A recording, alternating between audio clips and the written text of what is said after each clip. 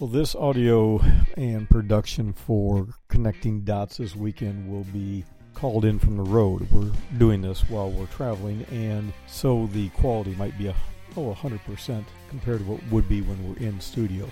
And thank you to everybody back at the office for doing what needs to be done to get this up. But we're just going to share a few things that might be of interest and some articles that we're reading as we're stumbling and bumbling along on this holiday weekend. This is Paul Trisdale, and you are listening to Connecting Dots. And make sure to read the disclaimer in our show notes before each episode. We have read recently about drones in the Middle East. We know about large satellite drones that are flying in the near space orbit. We know about small drones that people use for recreation and filming. And of course, drones used for all sorts of military purposes now include ships. South Korea has deployed what are in essence medium-sized to pretty large warships that are drones in the areas of the northern limit line with North Korea. Now, there's various reasons that everybody's talking about it, and you have people who are engaged in fishing who have been seized by North Koreans, and some people have defected both north and south. It's always going to be a difficult situation there, but the reality is that drones are playing a larger and larger role in regulating human behavior. So one of the items we've been discussing here is the morals and morality of warfare involving drones and to what degree they will be used on regular non-combatant populations. Well, the protests in China continue since the unprecedented storming of Parliament by protesters. And in recent hours, thousands of anti-government protesters have rallied outside a controversial train station that links mainland China with Hong Kong. And this mass showing of anger by activists to keep pressure on pro-Beijing leaders in Hong Kong in order to prevent the, in essence, rendition of people out of Hong Kong into the mainland for trial for criminal offenses has rocked the nation and made the world sit back and take notice. The backlash to extraditions has been substantial and is now leading to ever-widening movements and calls for democratic reforms and to mobilize those who are looking to halt the erosion of freedoms enjoyed by those in Hong Kong as an autonomous city after the British cut bait and fled. What is interesting to watch is to see if some of the mainlanders in China are beginning to pick this mass popular movement up, and to what degree tourists in mainland China and Hong Kong will also step forward. This also leads to the question as to the ability to shut down communications, and with smartphones being monitored as much as they are and the censorship that goes on, will the United States and other countries begin to see and monitor carefully how the Chinese are handling these protesters in light of what happened in Iran and various other Middle Eastern countries during the failed Green uprisings? This is a weekend edition of Connecting Dots, and oftentimes when we do a weekend edition, we do what's called a deep dive, where we really get into a topic and go at length. Now, later this afternoon, we're planning on doing something just exactly like that, but we're going to be doing it remotely, probably while we're having coffee at a Starbucks, and we'll be using one of our portable podcast recording systems, and you'll have ambient noise in the background. So we'll see how that works out, and that may be in addition to this, but more than likely it'll be a separate broadcast.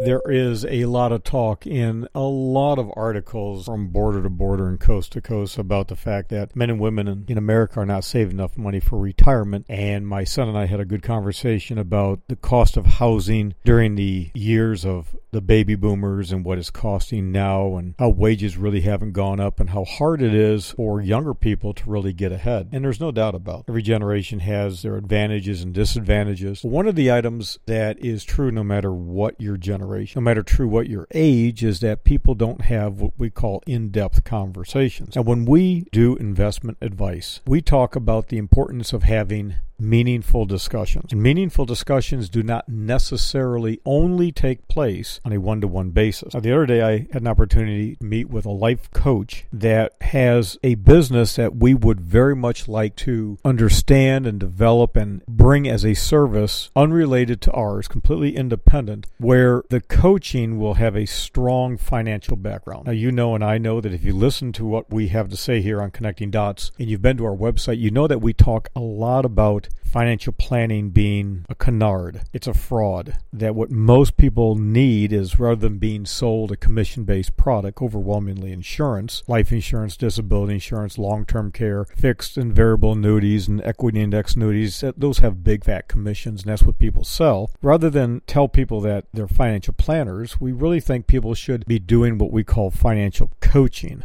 Now, we're very concerned about this trend towards financial therapists, and I think we're getting very close to the unlicensed practice of medicine. Just like when you talk about estate planning, you can get very close to what is known as the unlicensed practice of law. It's one thing to discuss and share ideas and concepts, but it's another to give what we would call close to medical advice without being medically trained. But when it comes to financial coaching, man, there's a big need for that. There's a big need for people to have someone to facilitate the conversation, and that is not what an investment advisor should do. So while it's fun to think about the future and what it may hold, the reality is that, well, when you look at all of the Americans out there, the couples who are saving money, about 3/4 of all Americans who are saving money. So we're kind of narrowing it down. We know that 50% of the population doesn't have a pot to pee in, so we're not going to worry about that. But the ones that are actually saving, 3/4 of them say that while they've talked to their partner, this is key, they've talked to their partner about some general issues of retirement, what it's going to be like, what they want to do, but only 24% have had any meaningful discussion where they talked about calculating the specifics on exactly what needs to be done. And I can tell you, with over 33 years of experience in talking with people constantly about these things, I can tell you it's true. In fact, I'm actually surprised that the study says it's 24%, because I will tell you, it's my opinion, that if 10% of the population sits down with their spouse and has a meaningful financial discussion where you actually crunch the numbers and talk about it, more than 10%, I would be really surprised. And the reality is, most people who are walking through life with somebody else, their significant other, whoever that is or whatever the relation may be, it's just simply uncommon for people to talk about the numbers. In fact, a lot of people have secrets. They keep accounts from each other. Having an awful lot of experience in settling estates, I can tell you that is one thing that many spouses wind up shocked at, is how the other one had these other accounts. And God only knows where the money goes for those that are buried in unknown tax ID numbers or entities. I mean, people do some pretty weird things. And frankly, I think a lot of it has to do with the fact that people are simply too scared to simply talk about the adequacy of where they're at, where they're going, what they know, how to be better off.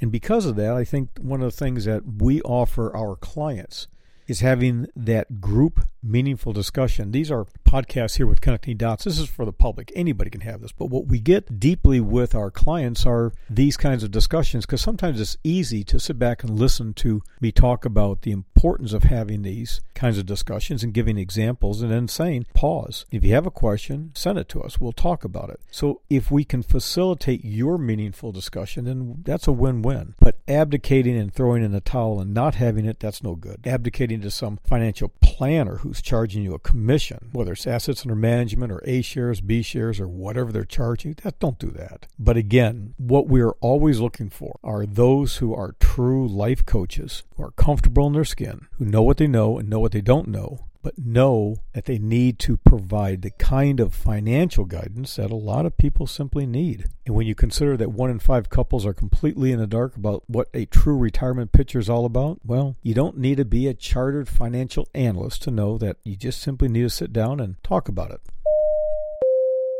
Next, let's talk a little bit about what it means to be lazy. And don't get offended by this, but one of the things that we all suffer from is the failure to prioritize what we need to do in life. I talk a lot about this among staff. We only have so much time. We have only so much money and energy and effort that can go into a project. And so we need to make sure that these projects are compartmentalized and prioritized, and there's adequate resources and consideration. But to do that, sometimes it just simply means taking the time to think about it. Now, one of the things that people hear all the time is knowledge is power, right? You've heard that. I've heard that. Everybody's heard knowledge is power. But that's a cliche. In fact, it's a lie. If you have a smartphone, you have more knowledge in your pocket at any given time than all of the wisest men and women that have ever existed in the world combined. We just have an amazing ability to get things done, to know things. But it's unfortunate that these lies continue to be perpetrated on us, especially those who are unwilling to think for themselves and connect the dots, because knowledge is not power.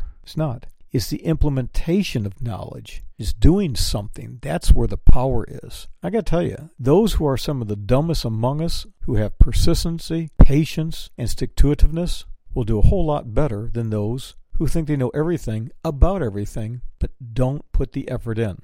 Many years ago, I met a lady who was in her mid-30s. She had Down syndrome, and she was handicapped. She was really struggling. She lived with her mother and father, and we met her because of her parents, and her parents were looking for an investment advisor to help her when they would pass away. Now, they were in their 70s, and they were in the process of completing and updating their wills and trusts and powers of attorney, and I was able to give them some ideas and some suggestions. We wound up actually doing a pretty healthy-sized life insurance policy known as a joint life inside of an irrevocable trust managed by a corporate trustee with the oversight of a daughter who was not handicapped and a son that was not handicapped. So it was a nice working relationship so that the money would only be used for the daughter who's struggling. Now, you might think right now that the child that had the handicap was a dependent, right? You would think that. Now, this goes back to 1989. I kid you not, 1989. So 99, 2009, 2019, right? We're talking 30 years ago.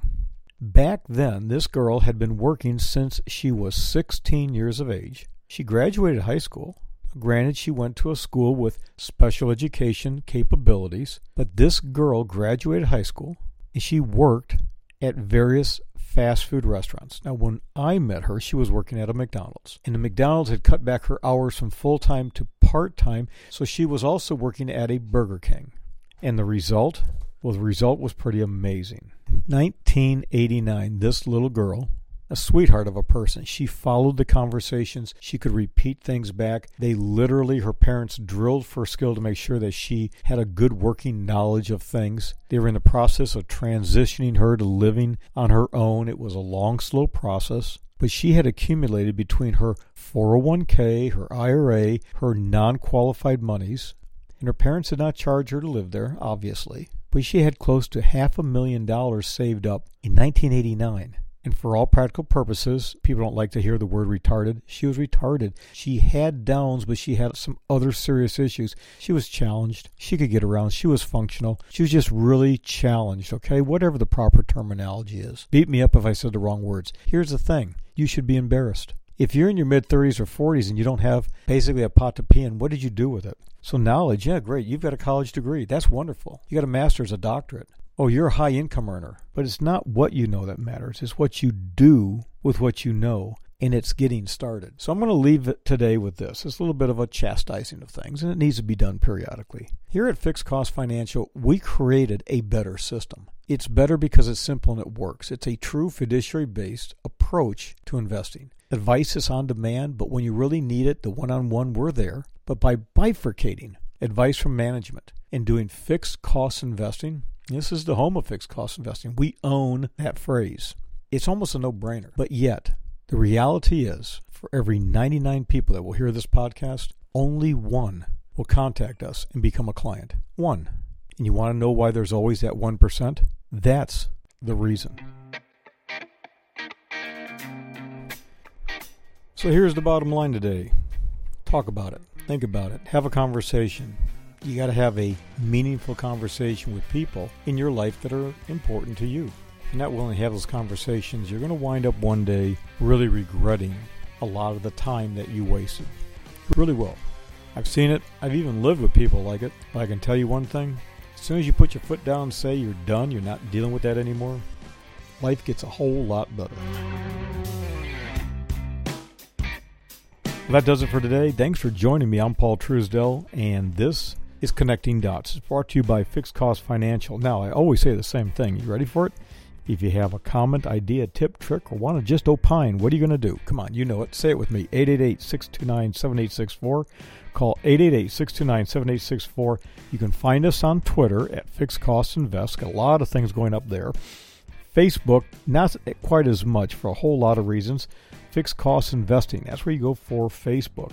Our website, that's where you really want to go because there's always extra material there. This, I believe, is going to be episode 81. Don't quote me, but you'll take a look at the notes. You'll see it. But there's going to be a lot of extra things. We'll put up a lot of extra links that will not be on your favorite podcast player. So go to fixedcostinvesting.com or simply use this. Where do you go? Come on, you know it. Dots, say it with me, dots, D-O-T-S, .fm. That's dots.fm. Now, here's what I want you to do. Subscribe to Connecting Dots wherever you listen to audio, and I'll be back tomorrow. That's right, it's going to be Monday tomorrow with another edition of our short version, bite-sized version of Connecting Dots. This is a special weekend edition of Connecting Dots, episode 81, an expanded version. Recorded while on the road in Atlanta, Georgia. The regular 5 to 7 minute episodes of Connecting Dots goes live each weekday at 6 a.m. All rights reserved. Reproduction prohibited without written authorization.